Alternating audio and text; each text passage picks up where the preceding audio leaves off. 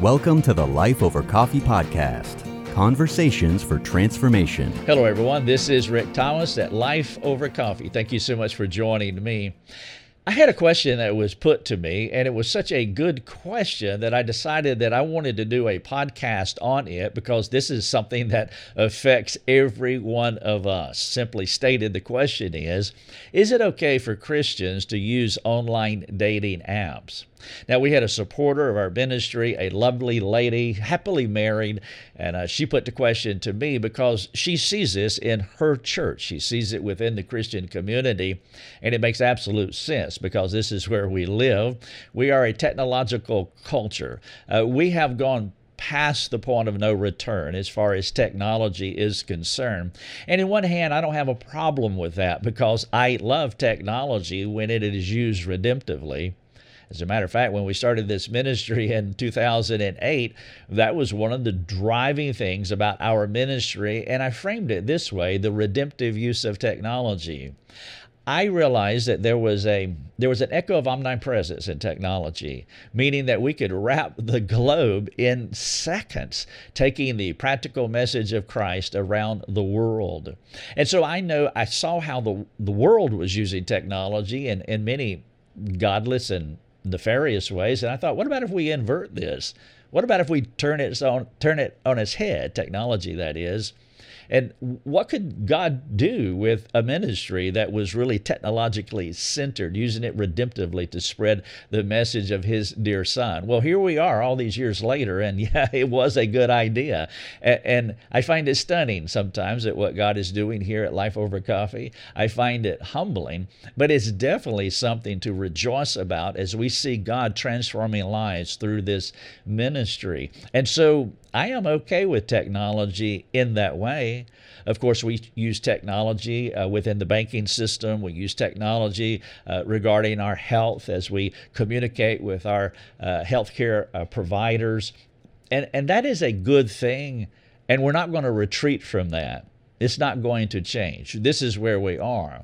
And so one of the things that I've noticed within the Christian community is that we can be slow catching up to where the culture is. And I'm talking about the positive things about technology and the internet. And sometimes we can look at it as though, well, that is bad, that is evil, and there is no question that there is evil out there, technologically speaking, but that in itself is a reason why we need to index forward and step into this technological age and understand it. As a matter of fact, I just finished a book, a digital download here at Life Over Coffee. It's called The Cyber Effect because I have children. Many of you have children. We have to be thinking about these things, and so I've spent a good bit of time studying technology, social media, the internet, algorithms, and our cultural evangelist. And I wrote this book, The Cyber Effect. It's free in our store, and I would commend that you go get it and download it, share it with your friends, because that book could actually form a backdrop to a lot of the things that I'm going to be sharing with you here. We have to get up to speed with technology. If we don't, not only are we going to be left in the cyber dust, but we're going to find that our children and the succeeding generations, they're going to move forward.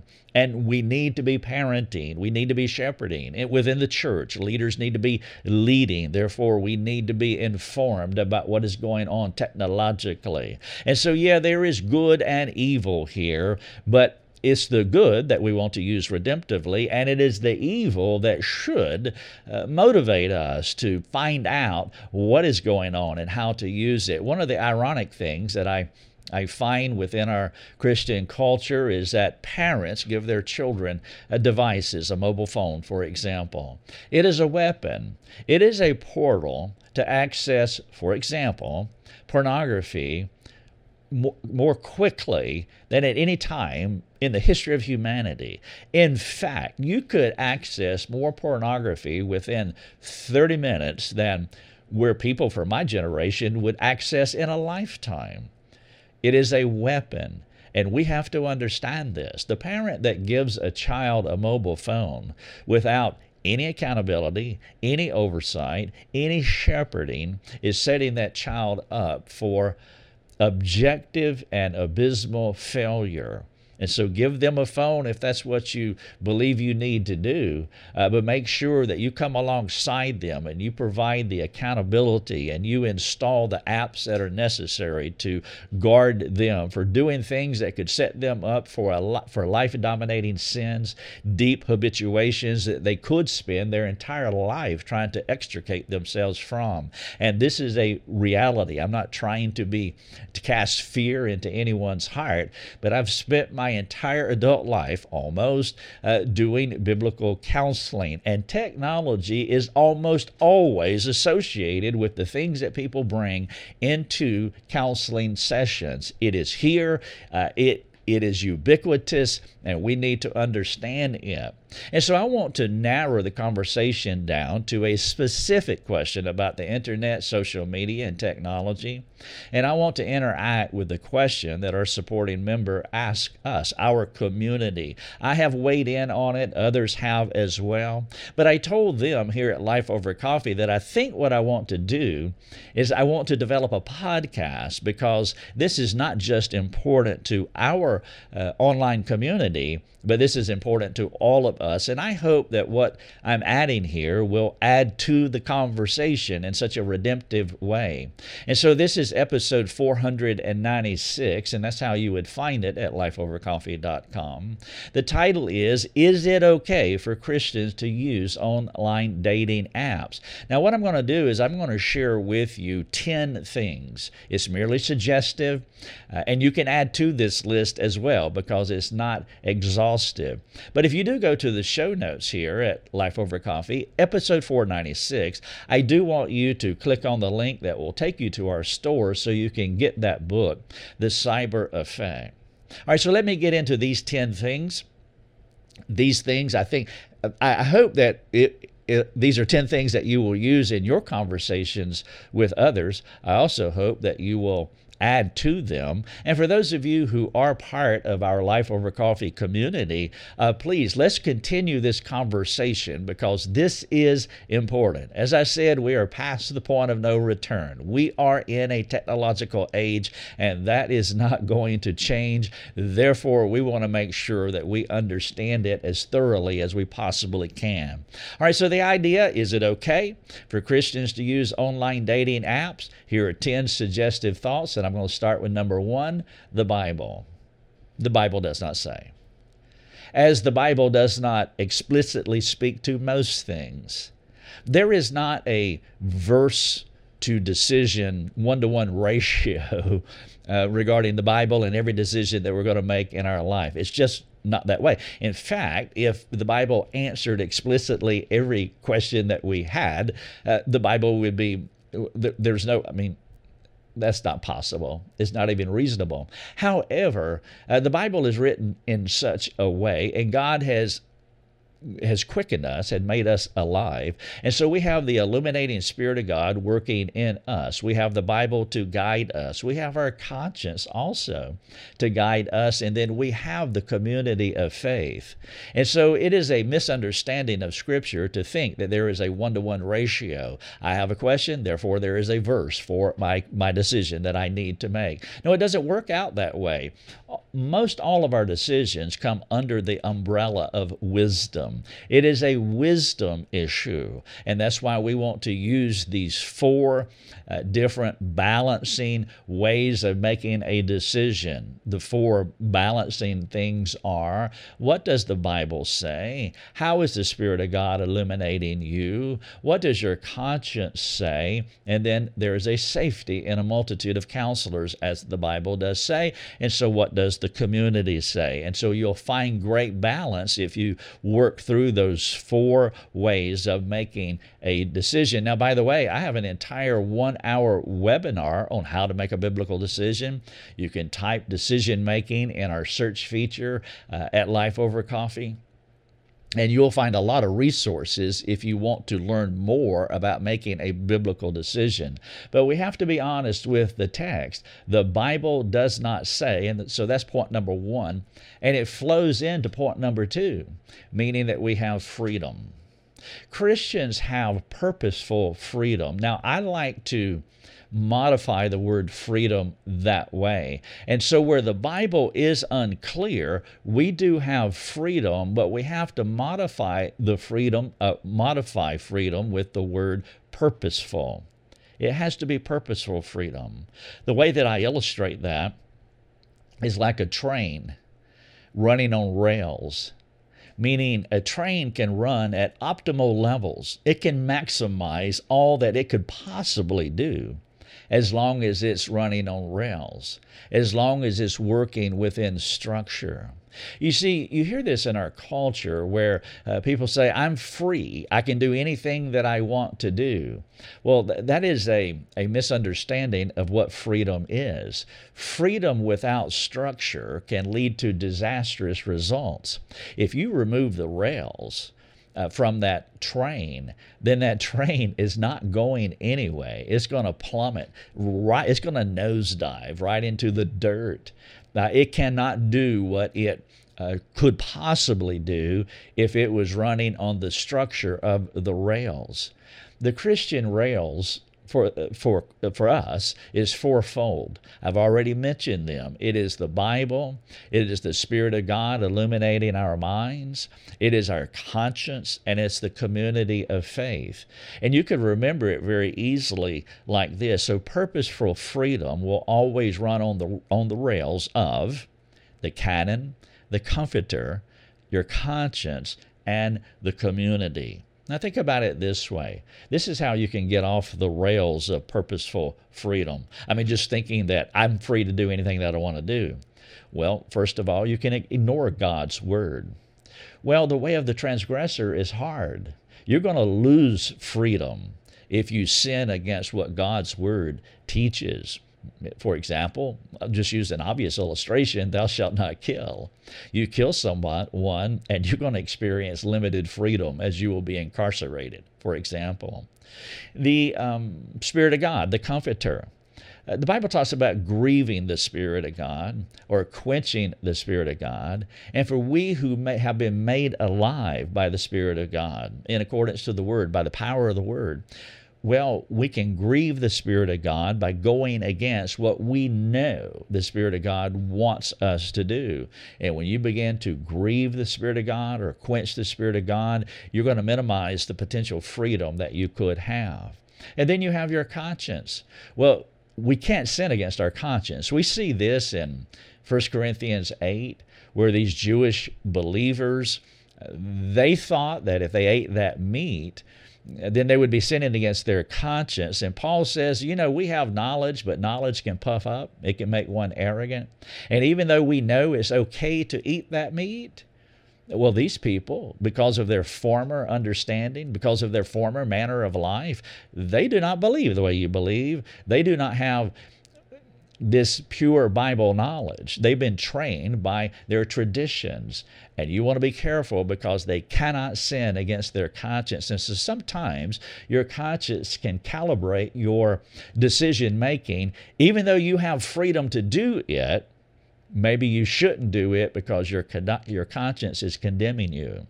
Now, what you would want to do with an individual like that is to bring them into a purer understanding of the canon. Bring them into a purer understanding of what God's Word teaches so their conscience is not tripping them up. But what we do know is that the conscience is malleable.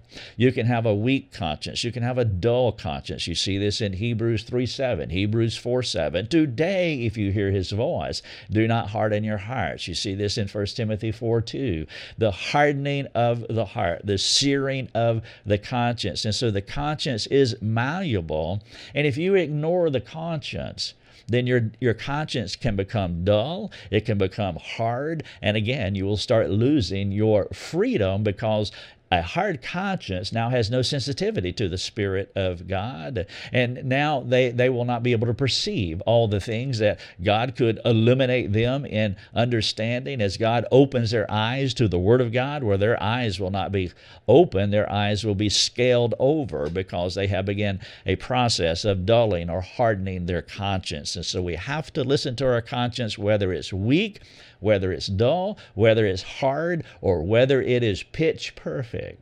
And a pitch perfect conscience is when your inner voice is right in the same tune as the Word of God, and that is the perfectly pitched conscience. And so the canon, God's Word, guides us. The Comforter, the Spirit of God, guides us. Our conscience guides us, our malleable conscience. And then, of course, the community of faith. We want to borrow brains. We want to ask other people their perspective. I'm not talking about asking everyone. I'm not suggesting that we take a poll of ignorant people, but someone who is competent in God's Word. There is safety in that kind of counsel. And so point number 2 is freedom. You're free to do what you want to do, but I've modified that freedom by purposeful freedom. Because if it is not purposeful, then some people will take freedom and they will run right off the rails of the canon, the Comforter, the conscience, and the community, and they will find their freedom shrinking by the minute. And so you have purposeful freedom here as you think about dating apps, which is the question that we are interacting with in episode 496. Number 3, I'm calling evidence. Anecdotal evidence. And as you talk to people, you'll find that some folks have found biblical relationships and long-lasting, happily ever after marriages on dating apps.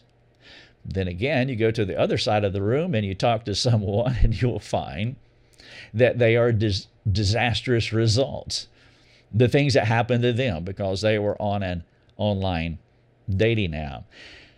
I only mention evidence here. I'm calling it anecdotal evidence. I'm mentioning that because, well, people are going to share their stories with you. And so if you poll a group of people and you ask them about online dating apps, is it good? Is it wrong? Is it evil? Is it right? Well, there will be some people that will share their success stories, and there will be other people that will share their failures, and you need to understand this. Anecdotal evidence is like eisegesis. Eisegesis is when you read into a text and you make the text say whatever you want it to say. You have a pre-existing thought, an idea. A preacher has a hobby horse that he wants to preach, and so he finds a text to support it. That's called eisegesis. Well, anecdotal evidence is like that as well. Those who have found success, well, guess what? There is success in online dating apps. Those who have had disastrous results, guess what? There is trouble ahead of you if you use an online dating app. There's circular reasoning in anecdotal evidence. And so you be careful when people begin to give you their stories, not just about online dating apps, but about anything. Treat evidence for what it is something that worked for them or did not work for them, but that cannot be the primary data point that we use to make our decisions. So number 3 is evidence. Number 4, options. There is more than one way to find a spouse. In some cultures and communities, you'll have arranged marriages. Is that wrong? Well, it depends on who they arrange you with, but that is one way that people get married. The point here is that we don't want to say that there is a one-size-fits-all mentality. Different cultures, different individuals, they do things differently. And so the operative word here is caution. Proceed with caution. Is it wrong to use online dating apps? Not necessarily. Is it disastrous to use online dating apps? Possibly. And so we want to be careful that there's only one way that two people can come together and be married. And is online dating apps, could that be the mechanism, the pathway that people use to get married? Well, it could be. Might not be. When we talk about options and online dating apps being an option, I only have one word for you, and that is caution. I'm not saying it's necessarily wrong for you, but I am saying with the biggest all caps that I can communicate, caution, and I'll explain why as I move through these other things on the list. And so number 5 is motives. You really do have to identify the motive of a person's heart. Motive for marriage, motive for relationship. I have been doing premarital counseling all of my counseling life. And when I talk to people about getting married, one of the questions that I ask them is, why do you want to get married? It is an important question. And I've never had anyone give what I believe is the best answer as far as a motivation for getting married. I call it a transcending reason. It sounds like this.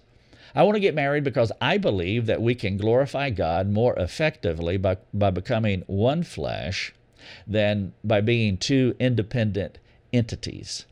You see, that is a transcending reason. It has the glory of God as the primary reason, the primary motivation for getting married. We believe that we can glorify God more effectively by becoming one flesh over than being two independent entities.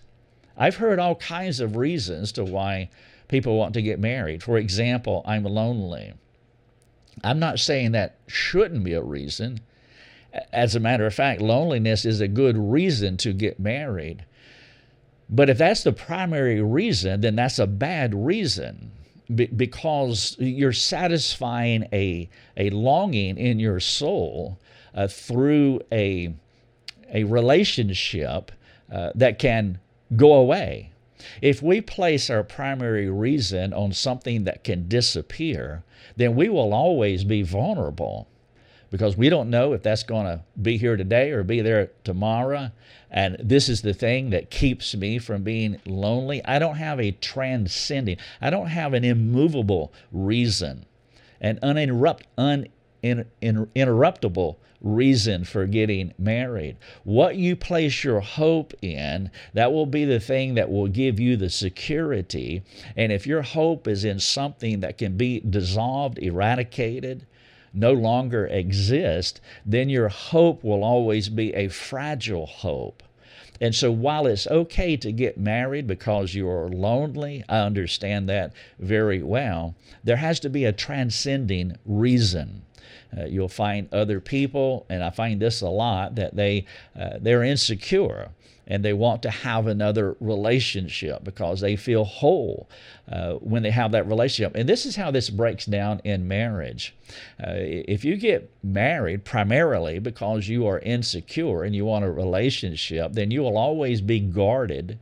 You'll always be monitoring that relationship. You'll always be assessing that relationship to see if you're doing things right, doing things wrong. Does he love me today, not love me tomorrow? Why is he doing this? Why is he yelling at me? Why is he sinning this way and that way? You'll always be managing the relationship, and then you will begin to adapt yourself so that you can, and this is a hard way of saying it, but this is what's happening. You will begin to morph into something so that you can manipulate the relationship so that you can keep it, so that you can stay secure as long as I am with him. I'm using the female illustration here, but it goes both ways. If you get married primarily because you're lonely or you are insecure, then you will have to make sure that you maintain that relationship at all costs, because they are the ones that's solving the loneliness problem. They are the ones that's solving the security problem or the insecurity issue. We have to have a transcending reason primarily to get married, and that reason is to glorify God as the one flesh unit, as opposed to being two independent entities. Yes, getting married will satisfy a lot of things, a desire for physical intimacy. Obviously, you will not be alone. Obviously, you will find a security in that relationship, but those things can't drive you, because what you will do in essence is make your spouse a little God. I can be happy if I am not lonely. I can be happy if I am secure. I can be happy if I am having physical intimacy. And all of those things are provided by your spouse. Therefore, your spouse will be the governing agent in your life. He will be a God that, or she will be a God that will have power over you, because those are the primary reasons to get married. We have to identify the motives of the heart for marriage. And then we have to stratify those motives from primary, secondary, tertiary. You get married. A tertiary reason would be because he has hair, because he is handsome, because he's not overweight. Well, all three of those things are going to go away more than likely. That is a tertiary reason. And so we want to stratify our motives and understand why we are doing this. And sometimes we can be so self-deceptive, and even in an unwitting way. It's like when you hear yourself on an audio recording for the first time, and it's like, do I sound like this? Well, everybody knows you sound like this, but you're the last person in the room to know. That's why when you go through those four decision-making processes of canon, comforter, conscience, and community, this is where the community of faith will be very important to perhaps help you to see a blind spot that you are not recognizing. It is the worst form of blindness, is when we're blind to our own blindness, and we need the community of faith. We need the Word of God. We need the illuminating power of the Holy Spirit, and we need to have enough self-awareness to realize what our conscience is doing to us. One of the ways that you can dull your conscience, by the way, is to justify your decision making. Well, I am lonely, therefore I am going to do this. And when you begin to rationalize or justify that way, you can layer your conscience, a slight layer that will become a dulling process that will make you less perceptible to what you're actually doing. And so number 5 is motives. Be sure to identify the motives of the heart. Number 6 is, I'm calling disinhibition. I talk about this a lot. It's the disinhibition effect. In fact, in my book, The Cyber Effect, one of the chapters is the disinhibition effect, because it's just that important. The disinhibition effect is a person who is not inhibited from doing or being whatever he wants to be on social media. And I'm speaking of it in the most negative way. There's no social filter. There's no risk in doing some of the things that we do. We're disinhibited from saying whatever we want to say. And you'll see this on socials, where people say some of the harshest and unkind things because there's no risk in the relationship. This is freedom without structure. You're free to be anything you want to be. You're free to say anything you want to say. You're free to do anything that you want to do because of the disinhibition effect. You are 3,000 miles away or on the other side of the world of this individual, and you're just not inhibited. It happens all the time. And it can tempt a person to say or to do anything their heart desires, including all the nefariousness,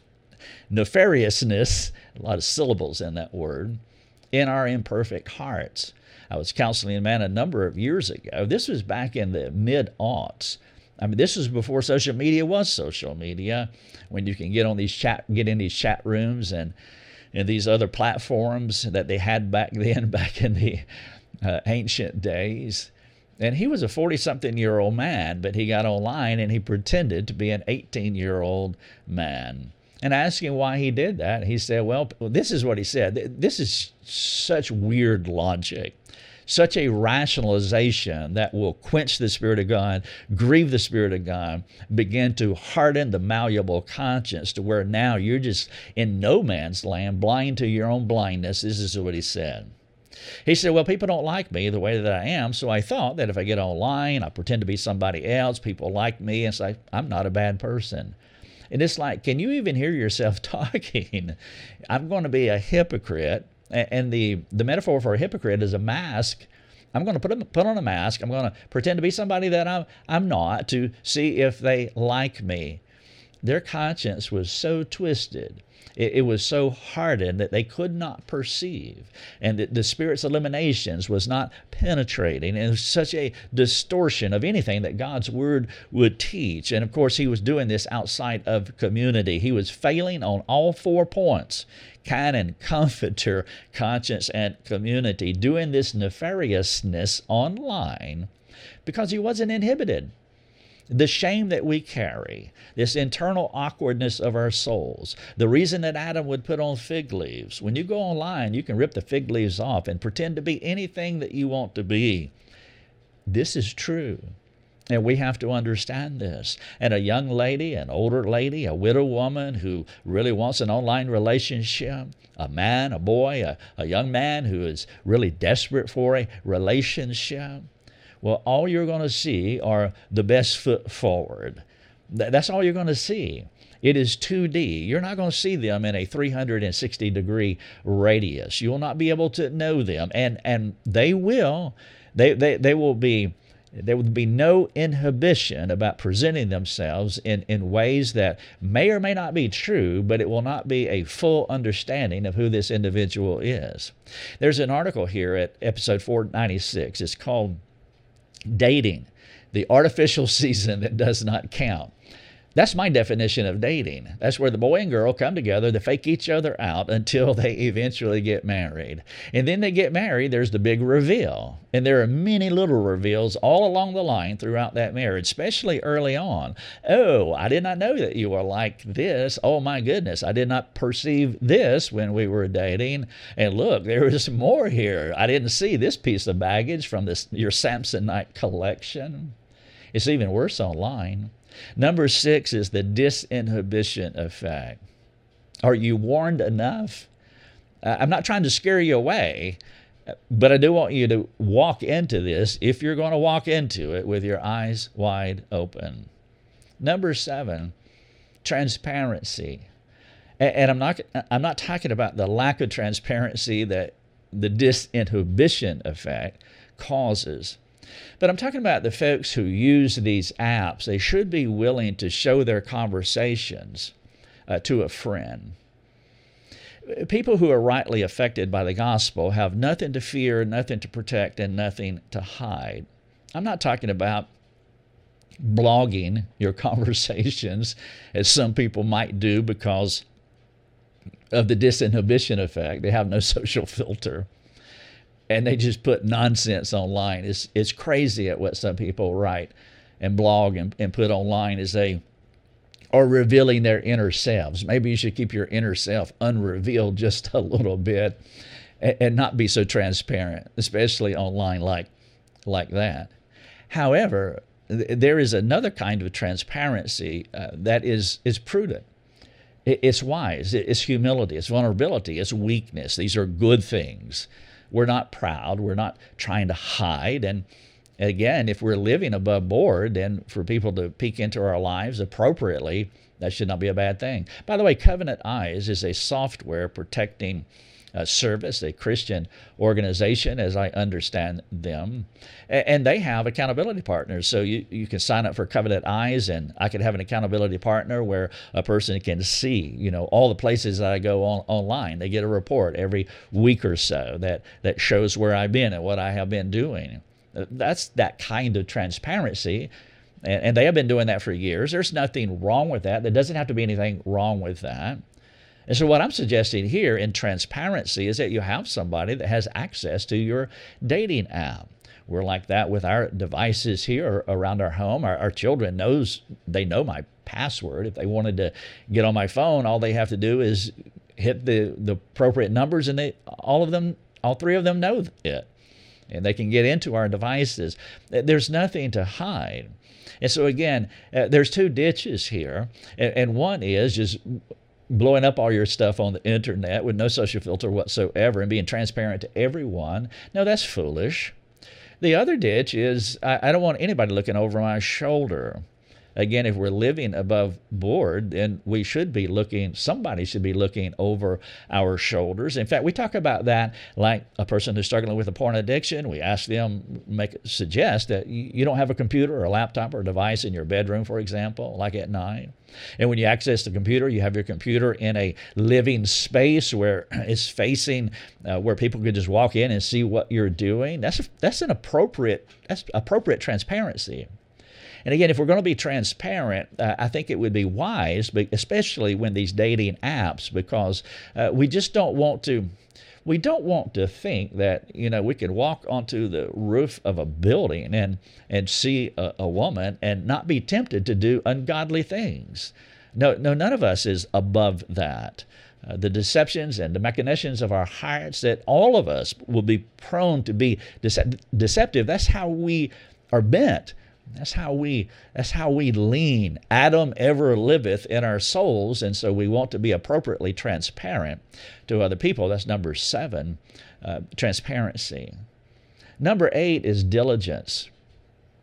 I do not recommend making a lifetime decision based on online discussions. That would be wrong. I don't even know of a rational argument that would say otherwise. It would be foolish to do so in light of all that we know about online deception, some of the illustrations that I've shared already in this episode. And so if all you know is the individual that you met online, if you're going through this portal of online dating and you building a relationship with the opposite sex, and you're heading toward marriage, and then you make the decision of getting married, and that is all your due diligence is a 2D understanding of this person. You have to do more than that. When the time is right, there are more questions and things that you need to excavate, that you need to discover. For example, their theological understanding. What anchors them theologically? Everybody has a theology, including Satan. His theology is he rejects God. He rebels against God. He believes in God and trembles, but he does not follow God. He has a theological worldview, a foundation, a presupposition. What is the theological anchoring and foundation of this person that you are interested in? How do you know? Have you met the parents and interacted with other family members, the church that they attend, or do they attend a church? The due diligence the engagement that they have with their church. What is their pastors or whoever has spiritual oversight over this individual? What is their transparent description and their assessment of this individual that you're thinking about making an online a lifetime decision with this person? What do they say about him? One of the things that I've observed, and I've shared this with our community a few times, is that we have an online training course where we teach people how to do biblical counseling. It's a self-paced study course that anybody can do that really wants to deepen their understanding and practice of Christian discipleship. But this is one of the things that I've observed in all of these years that we've been doing this program, is that sometimes we do site visits. 100 times out of 100 times, the people that we meet on site, in their homes, where they live, they're different from the person that we understood them to be as we interacted with them online. I'm not saying that they were evil. I'm not saying that they're necessarily disappointing. I'm not saying that there was anything necessarily wrong with this. I'm just saying that there is no way to know a person the way that you need to know a person if the only way that you know them is online. 100 times out of 100 times, you get to meet a person, learn a person online, and then you meet them live, Technicolor, 360. Well, that's going to be a different person than what you thought. And so the artificial season of dating, it creates its own big reveals after you get married. But if you skip doing diligence by discovering this person, by asking other people, spiritual leadership, their theological presuppositions, their engagement with the local church, their affection for Christ, how are they loving God and loving others practically understood, and you haven't spent time with them, and you haven't done due diligence, and you go from online dating to the altar, that's just you're setting yourself up for a big disappointment in most of those cases. But in 100 times out of 100, they will be different. Number 8, due diligence. Number 9 is leadership. Now, I'm going to read the question that my supporting member wrote, talking about this idea of leadership, and then I'll give a few points after I share with you her question. She said, when you discuss dating apps, could you elaborate on the role of women, especially in the context of being pursued by men? I'm curious how this dynamic aligns with the Holy Spirit's guidance in finding a life partner. I wonder if using a dating app would be contrary to the concept that women are traditionally pursued by men and therefore in a more passive position, that the women are in more of a passive position. And so that's an excellent question. And again, we had an ongoing discussion at lifeovercoffee.com. This is what we do, by the way. And if you're not a supporter of our ministry, well, then you should be. Why not? These are conversations that you can jump in. And the reason these conversations are better than what you'll find in a Facebook group, one, we're never unkind to anyone. We operate with a social filter. We talk privately. It is a smaller community, and you can talk more transparently. And we can talk about things that it's hard to talk about in many of these other groups because there's so many drive-by shooters. There's so many people that are sharpshooters who are ready to sabotage the conversation. You will not find that at Life Over Coffee. I was telling someone recently, like 2 or 3 weeks ago, who was new to our community, and there was a little bit of inhibition about sharing a contrary view than what some of us believe. And I told her I would be absolutely shocked if somebody was unkind to you.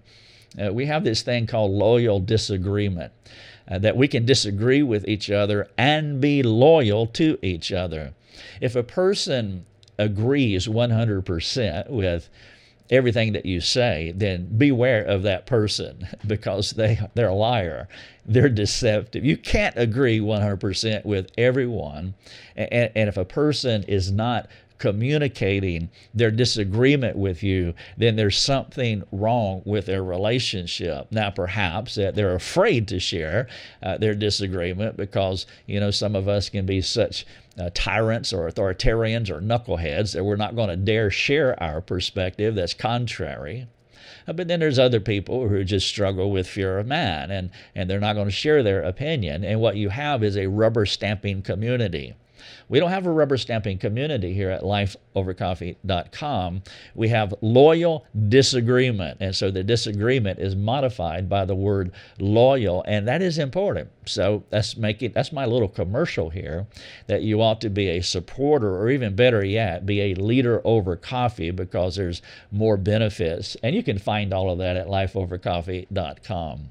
But my friend, our supporter, is asking about women having more of a proactive, active role in pursuing as the traditional understanding of a passive position.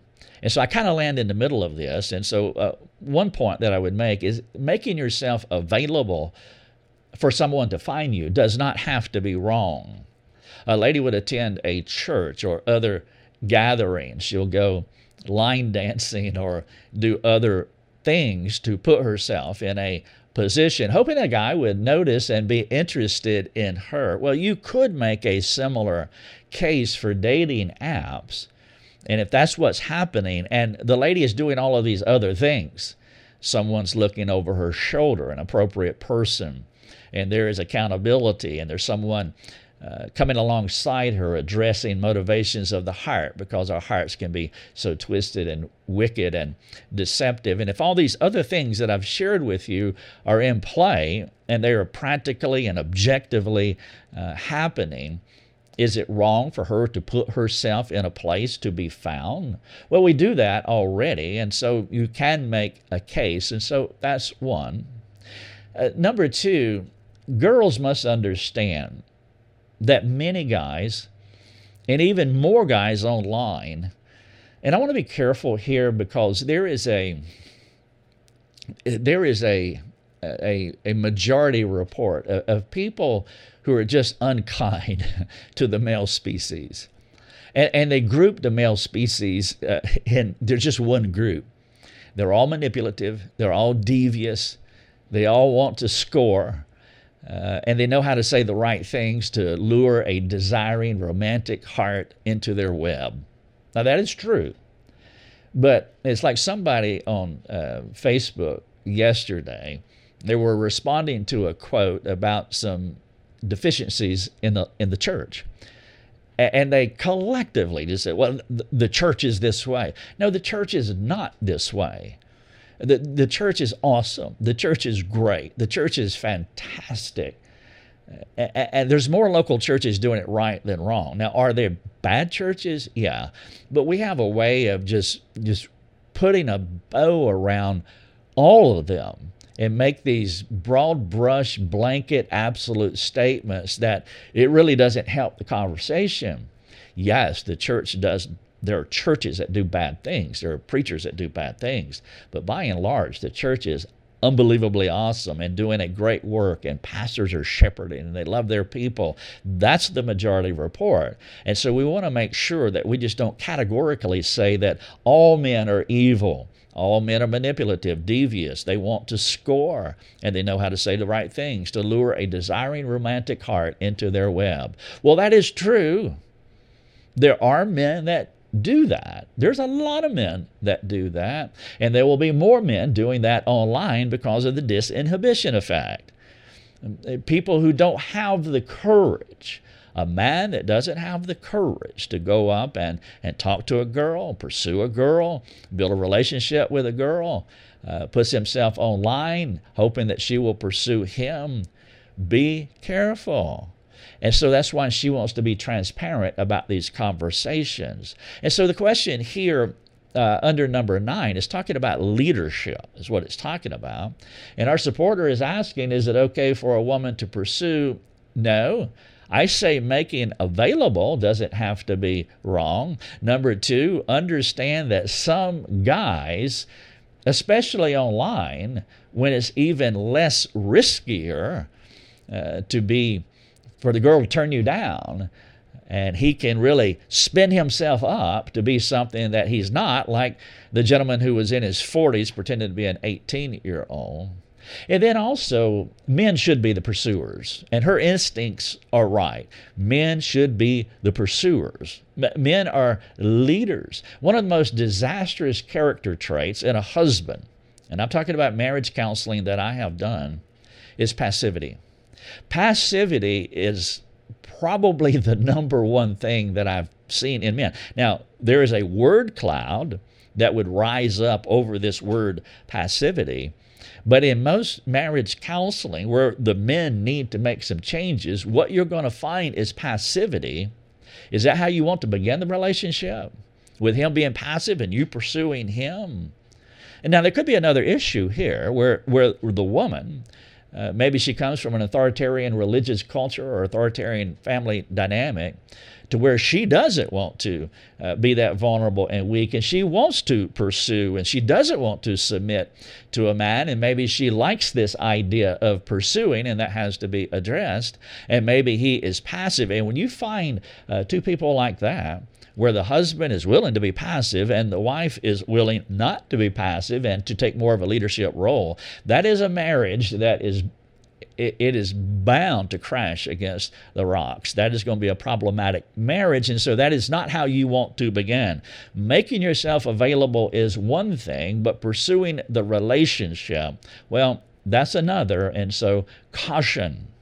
He must be a man, and part of being a man means proactivity, it means planning, it means pursuing.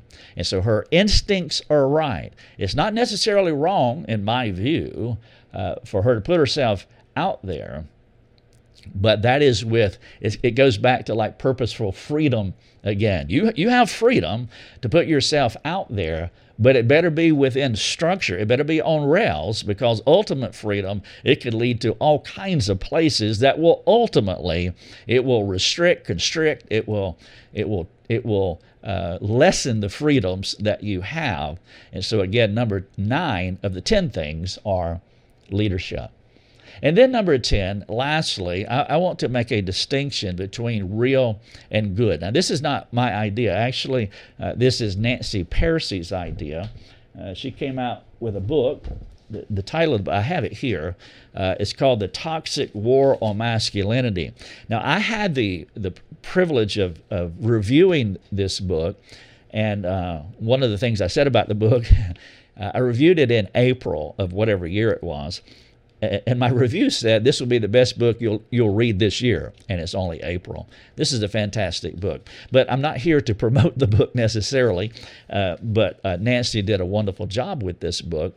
And one of the things that she talks about in it is the difference between a real man and a good man. And I want to go back to what I was saying earlier, that we can broad brush people, we can broad brush churches, and we can broad brush pastors, and we can speak in such an absolute way. There's no nuance. There's no subcats. There's no subcategories. There's just one category. And Nancy Pearcey, through her research, by the way, that's one of the most researched books that you will read, just hundreds upon hundreds of footnotes. And so she did a wonderful job. But one of the things that she discovered is that there is a difference between a real man and a good man. In fact, one of the ways that you can test this is by asking, what is a real man? A real man, people would, maybe talk about this macho man, or the men that we see in these blow-em-up movies. Maybe a John Wayne type macho man. For those of you who are under 40, John Wayne was Clint Eastwood. You have to be under 40, over 40 for that one as well. But a cowboy western tough guy, John Wayne, Clint Eastwood, blow 'em up movie. These are real men that spit and smoke their cigars and shoot people out on the street. That's a real man. If you ask someone what a real man is, that's what they would. Generally, that's the characterization, and that's accurate.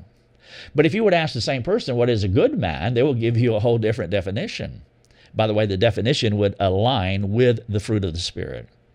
There is a difference between real men and good men. And so the person that you are dating or that you want to date, is he a real man or is he a good man? There is a difference. The world does bash men too often, but Nancy makes this case, and it's really fantastic.